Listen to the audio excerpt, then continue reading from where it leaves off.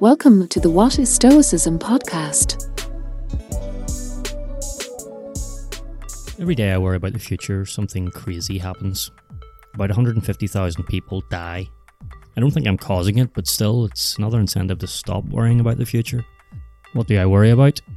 Will I hit this or that life milestone by this or that age? Will I achieve as much as those around me? Will I have the life I thought I would have? Where will I be in 5 years? And what do those 150,000 people worry about? Well, nothing. I'm sure those people all had plans and hopes and their own worries about the future, but 5 years from now doesn't exist for them. Achievements don't matter anymore. Their age is permanently stalled. It seems morbid, but it's a constant reminder to those of us who are still here to see another day. For me, it's a reminder to focus more on appreciating the present, to stop delaying going after the things I want from life, to immediately take on difficult challenges that promise the greatest rewards. Most of all, it's a reminder not to let worry and fear hold me back, because life will throw things in my way. There won't always be a clear path to where I want to be. I'll have to overcome obstacles, both real and perceived. One of the biggest of these perceived obstacles is fear. Fear of failure, fear of rejection, fear of damaging my reputation.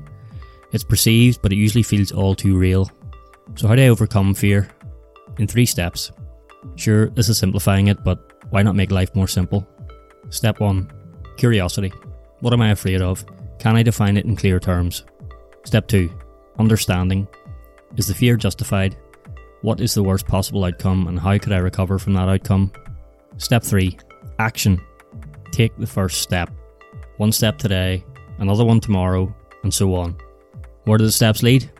To the thing I'm scared of doing, and as such is probably the thing I most need to do.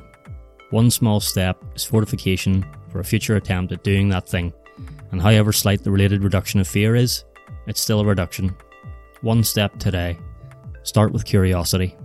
Each time I think of these people who have died, these 150,000 today alone, it kickstarts the process again. I remember I will die too, and a lot of my future fears fade into insignificance.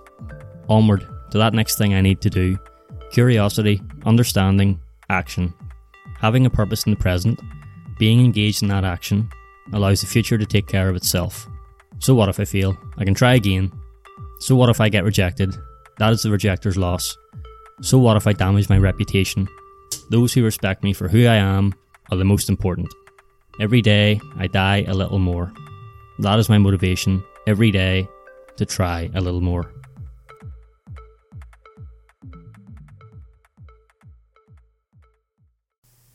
Thanks for joining me for this episode of the What is Stoicism podcast. If you'd like to support the show, please consider taking a second to leave a rating and a review. It's a good way to let me know you're getting value from the content, and it helps more people discover the show.